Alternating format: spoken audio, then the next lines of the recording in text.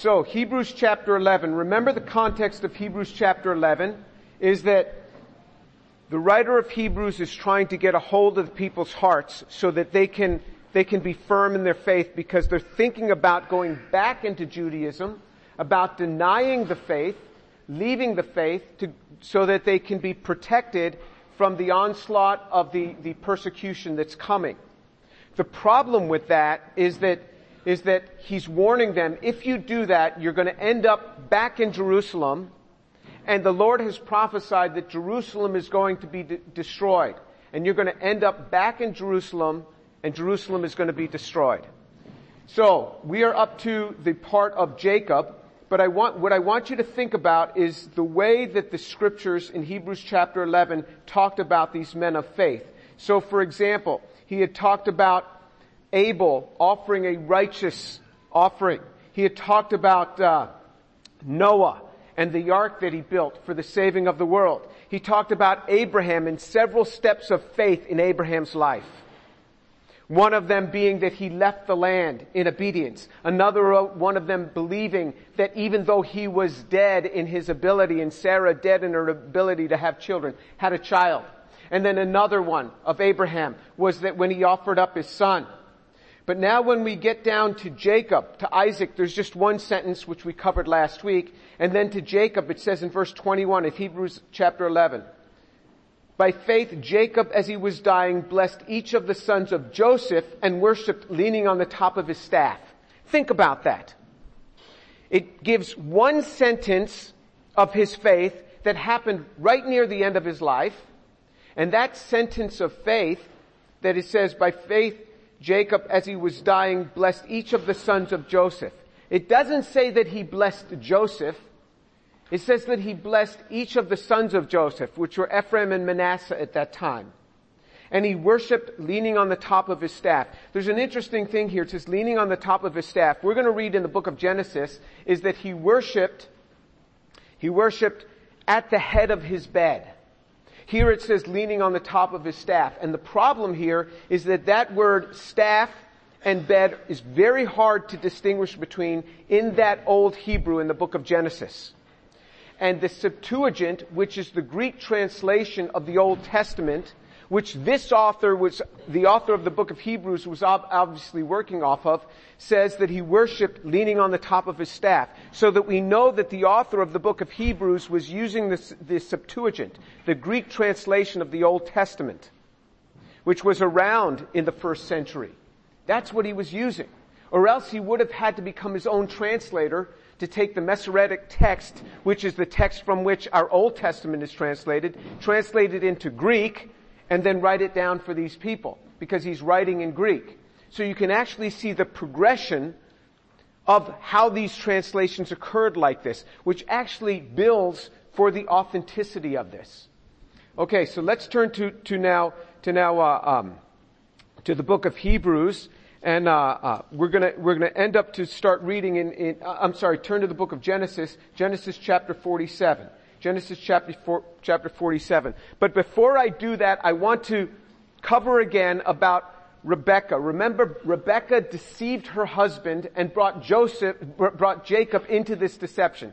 Rebekah deceived her husband Isaac, brought her son into this deception. What was the result of this upon Rebekah for deceiving her husband?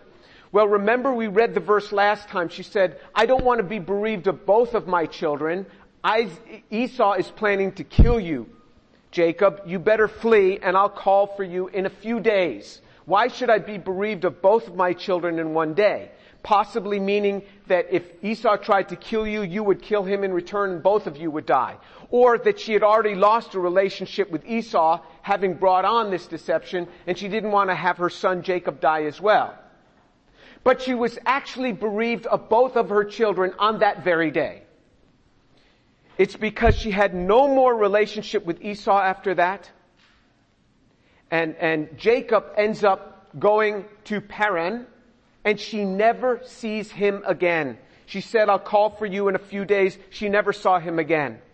She died while he was away.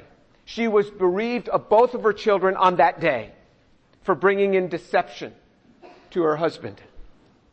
She could have done it another way. She could have prayed. So she was bereaved of both of her children on that day, and Esau actually sees that they don't like his two wives who are Canaanites. And so what does he do? He goes out, when he sees this and understands it, he goes and he marries one of the daughters of Ishmael, which brought in more problems. He may have done that just to spite his mother.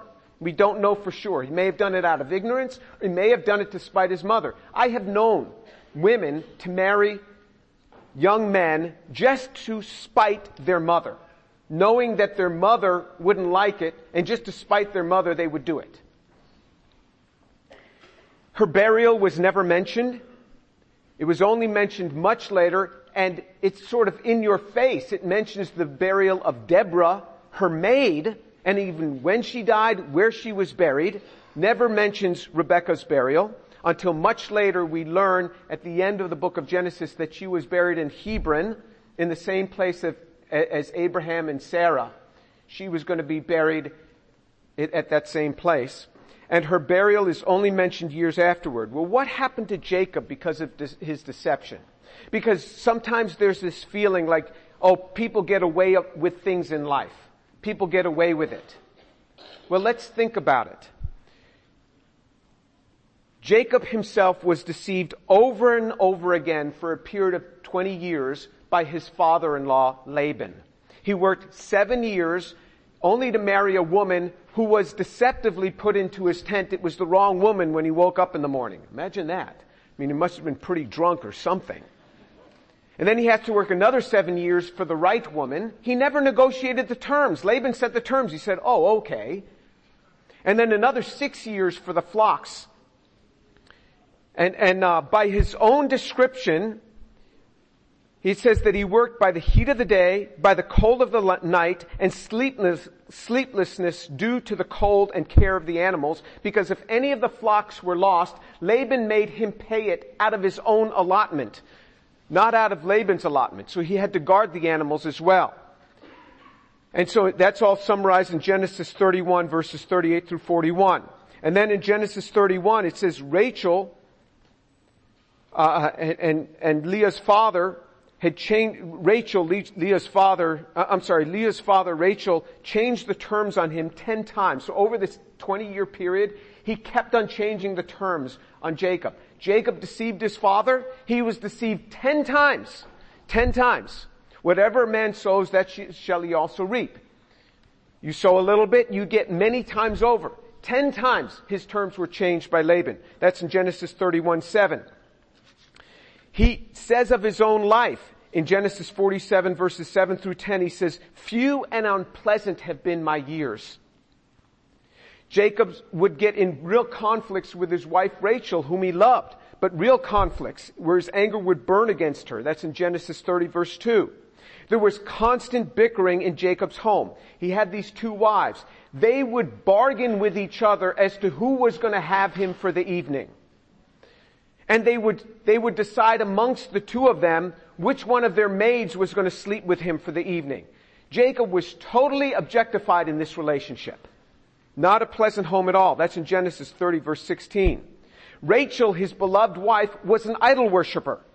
And Jacob had to tell her to put away her idols. That's in Genesis 35 verse 2. Rachel was caught lying to her father. She stole her father Laban's idols. And then when he's looking for them, he lies to her. Jacob did not know that she stole them, and he makes a proclamation. He says, whoever has them, let that person die. May well have brought on her early death in childbirth, bearing her second child, her early death. Our words, remember, our words have power. Rachel dies in childbirth. This is the beloved wife of Jacob. His beloved wife dies young in childbirth. As a result of being an idol worshiper, she was never buried with the patriarchs. Abraham and Sarah are buried there. Rebekah was buried there. Jacob was buried there, but his wife was not. Isaac was buried there. His wife never got there. And in fact, she died not far from that site. but yet he did not bury her at that site. It could well have been because she was an idol worshiper. That's in Genesis 35 verses 16 through 20. Jacob had deceived his brother, or had bargained with his brother saying, give me the birthright. Remember what a birthright means. The child with the birthright, the oldest child, generally gets 2/3 of the inheritance. All the other children share 1/3. That's what birthright means. You get double the inheritance all for the one child. All the other kids share 1/3. So it was supposed to be Esau 2/3, Jacob 1/3. Jacob put that bargain upon him so that Jacob would get the birthright 2/3. Well, he ended up probably giving back more than that 1/3 that he had taken, and because he feared Esau was going to kill him. That's in Genesis 32 verse 14 through 15. Jacob was told, and he believed, that his favorite son at the age of 17 was torn up by animals. And it was due to a lie of 9 of his sons. 9 of his sons lied to him and said, we found this, your son is dead. From the age of 17 till around the age of 40, he never saw his child. He thought his child was dead. Talk about a hard life. Talk about a very hard life that was brought upon him. Reuben, his oldest child, sleeps with Jacob's concubine, one of Jacob's wives, the mother of Naphtali and Dan. Reuben, the oldest child, sleeps with the mother of 2 of his brothers. It's a difficult home, a problem home. He experiences the pain of his daughter Dinah getting raped. Jacob's 2 sons go in and kill an entire village of men. All the men in that village, when they were under bond of an agreement. They went and killed the entire village. And then his other sons went and pillaged the village in the morning. Talk about a difficult home. What is the fruit of walking in deception? A lifetime of problems this man had. He was caught in a famine. His son Simeon was imprisoned in Egypt. His youngest son Benjamin was taken from him in Egypt. Jacob's sons were constantly fighting, and I have verses for all of these. It's a difficult life. We get away with nothing. Now let's read in Genesis 47, because now, in the end of Jacob's life, God gets a hold of his heart.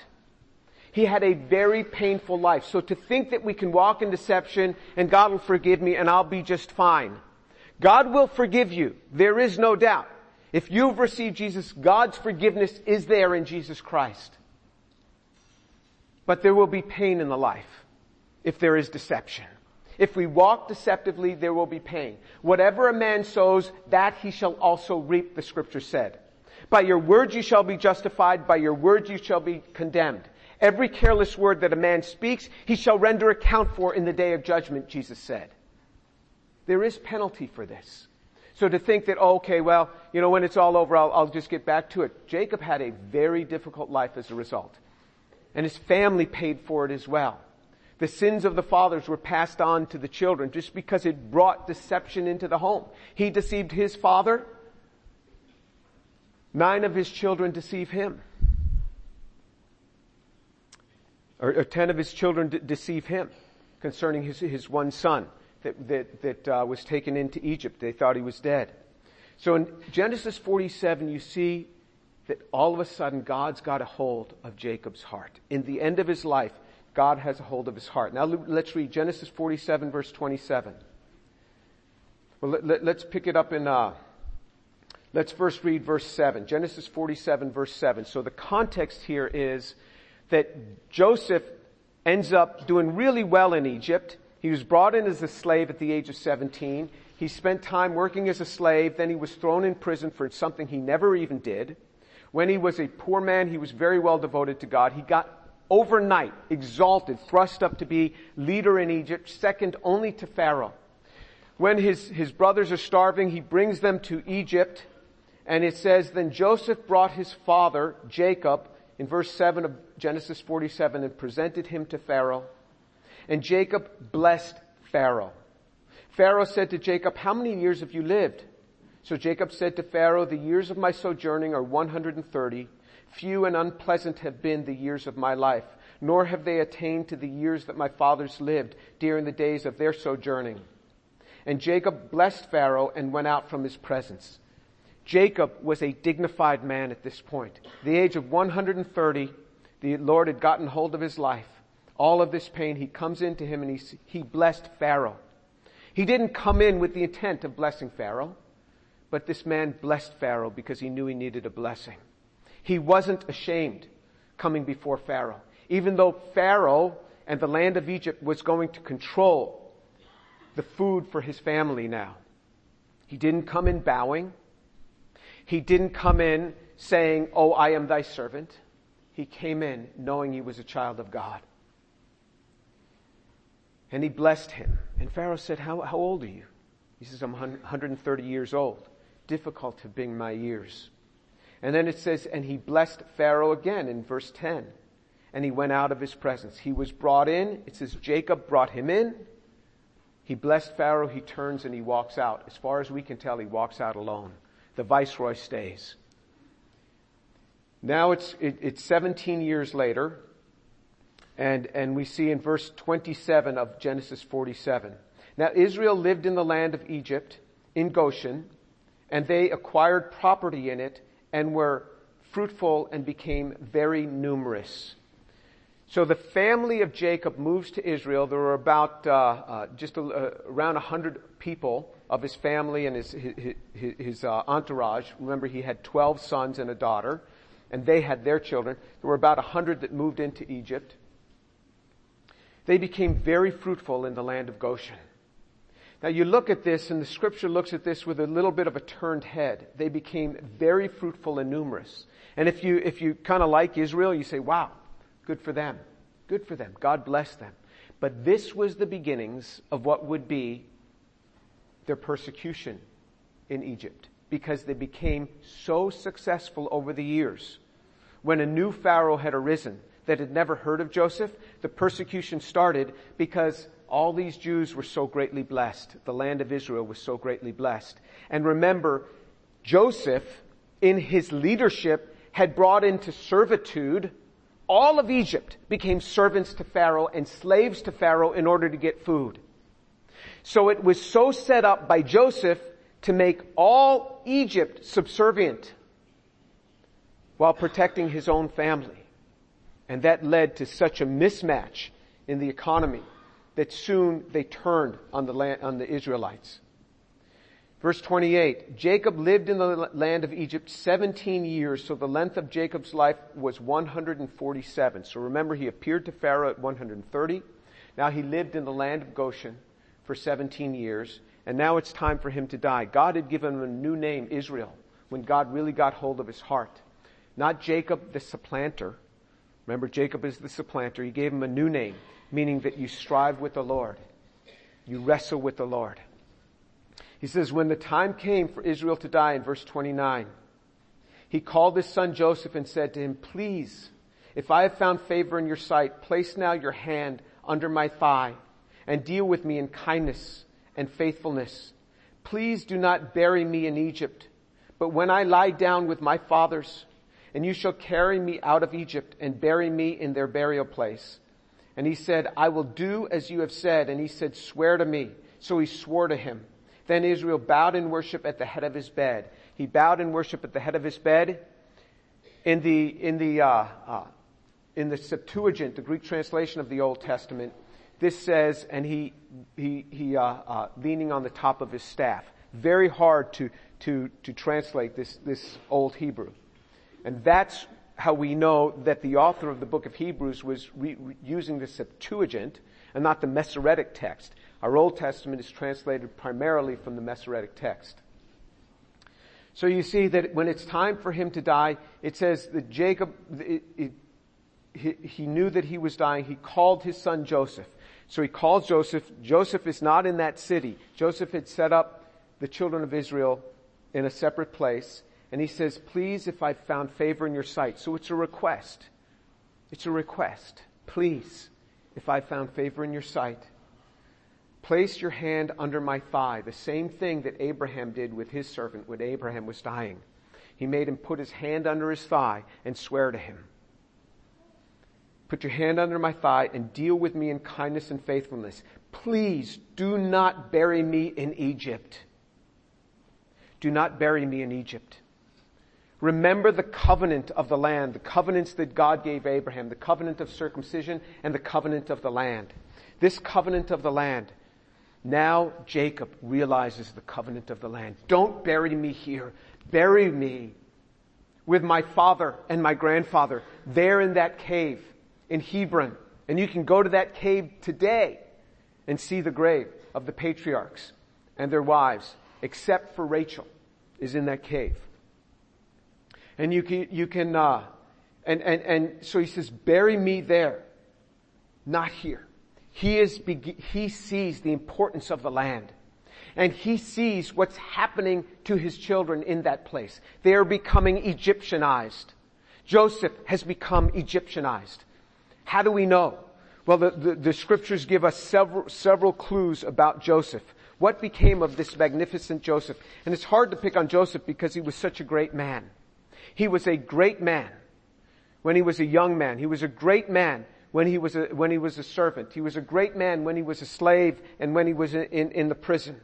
But when he experienced blessing and prosperity, life became much different for him.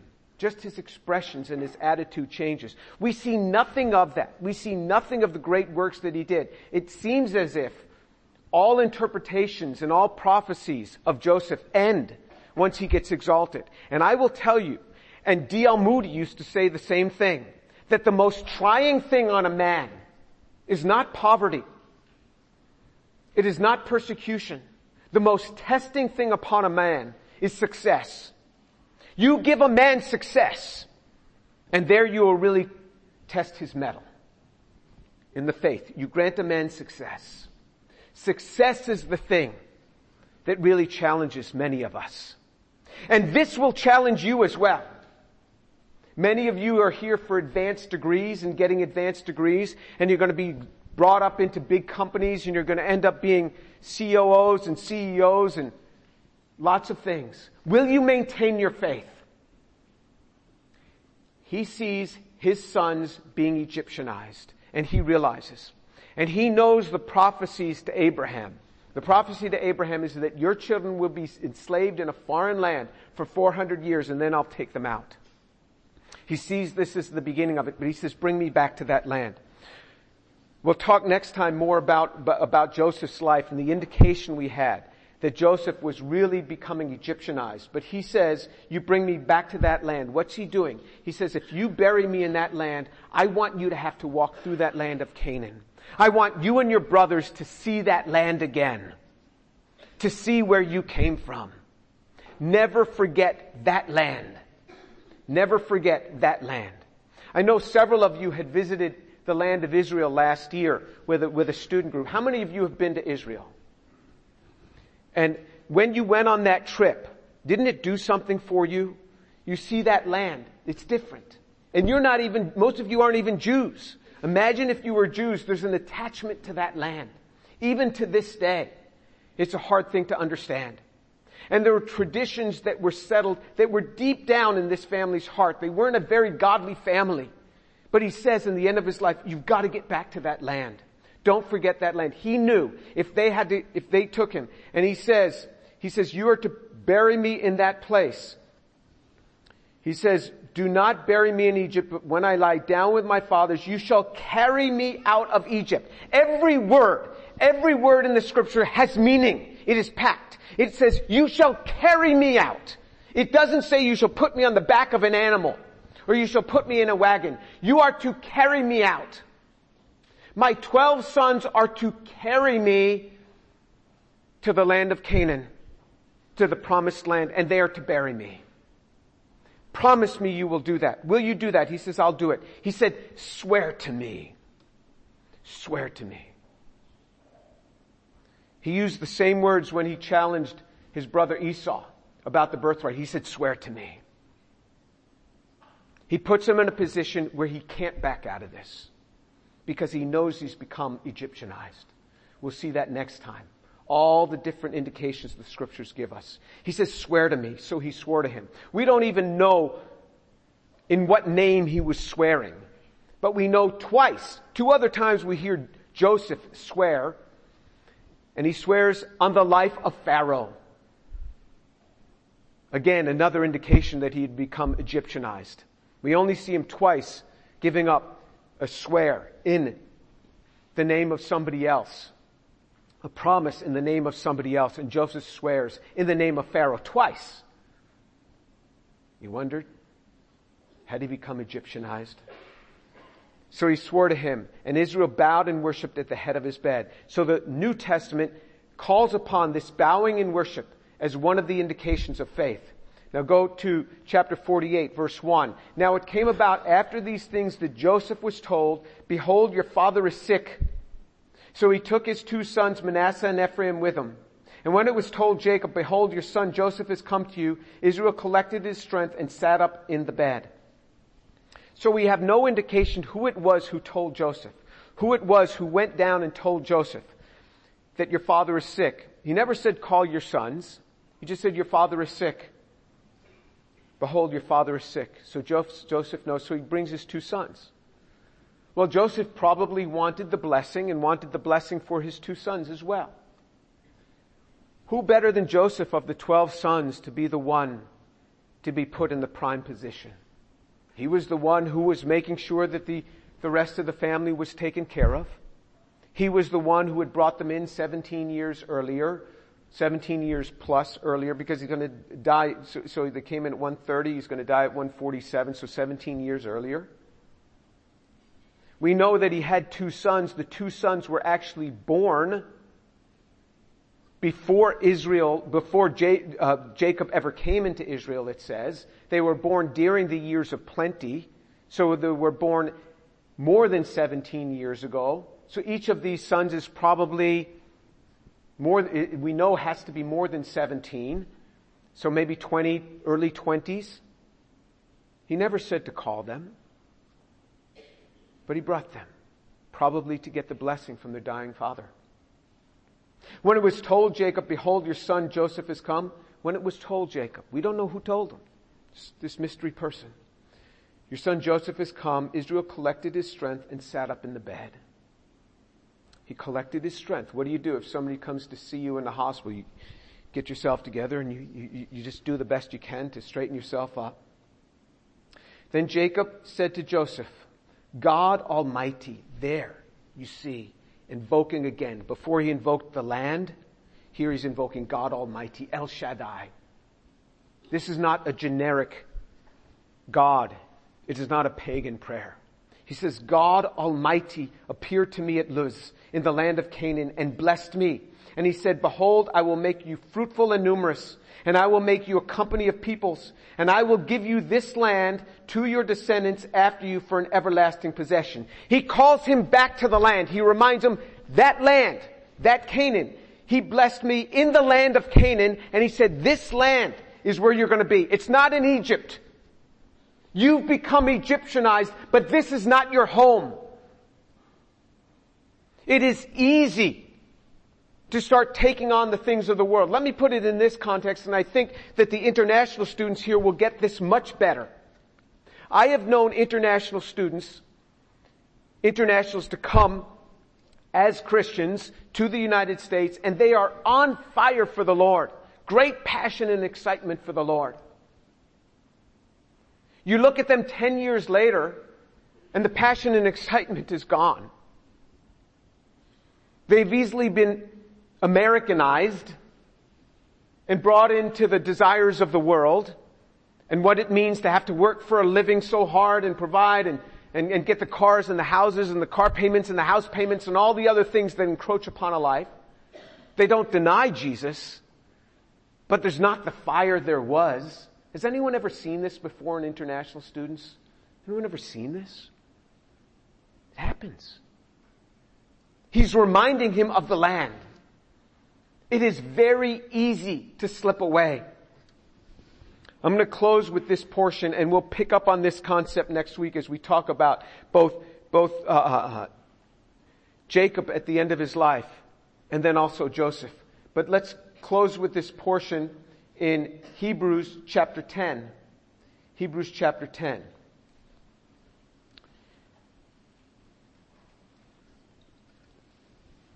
Verse 37. Hebrews 10:37. For yet in a very little while, he who is coming will come and will not delay. But my righteous one shall live by faith.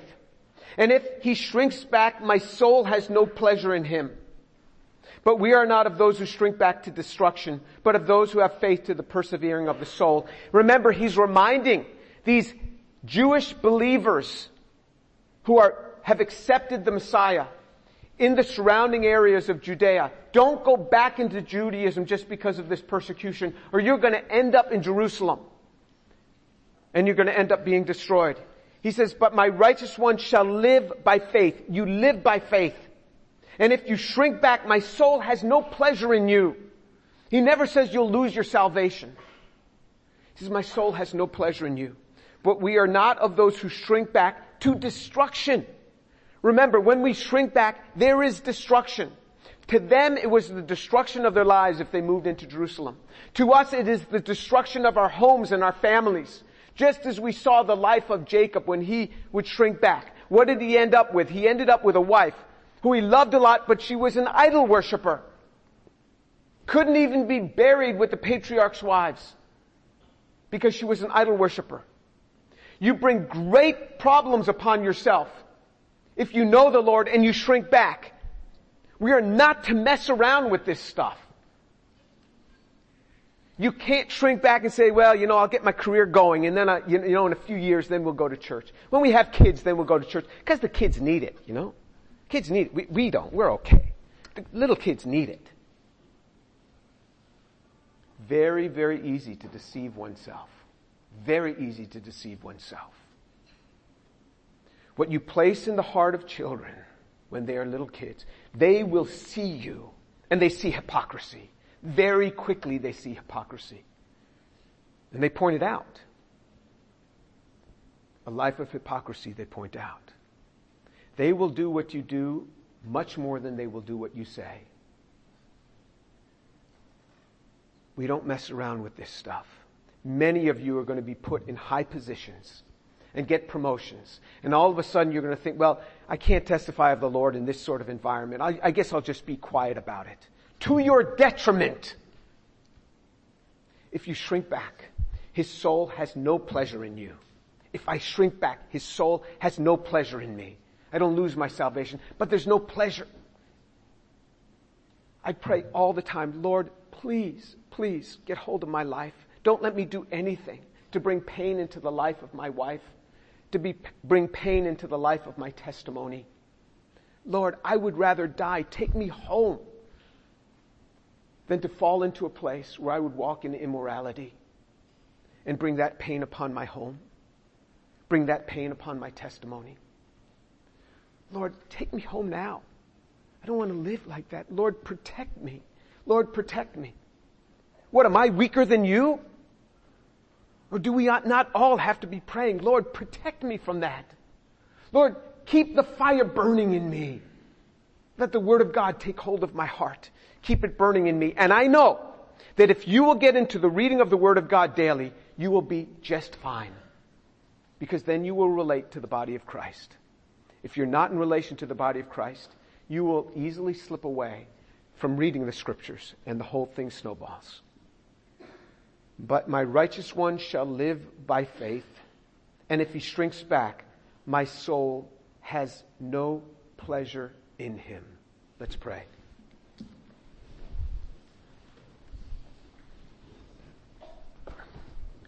Father, I thank you so much for the truth of your word. Praise be to your name. Thank you, Lord, for the truth of your word. I pray, Lord, for these young people that you get a hold of their hearts, that they would not shrink back to destruction. And many of them have taken hold of you and grown in these student groups, these Christian groups on campus. But Lord, I pray that they would not be like many when they graduate, to refrain from getting involved in local churches and that they refrain from growing in the Lord. Father, but they would take hold of this and they would grow in the Lord.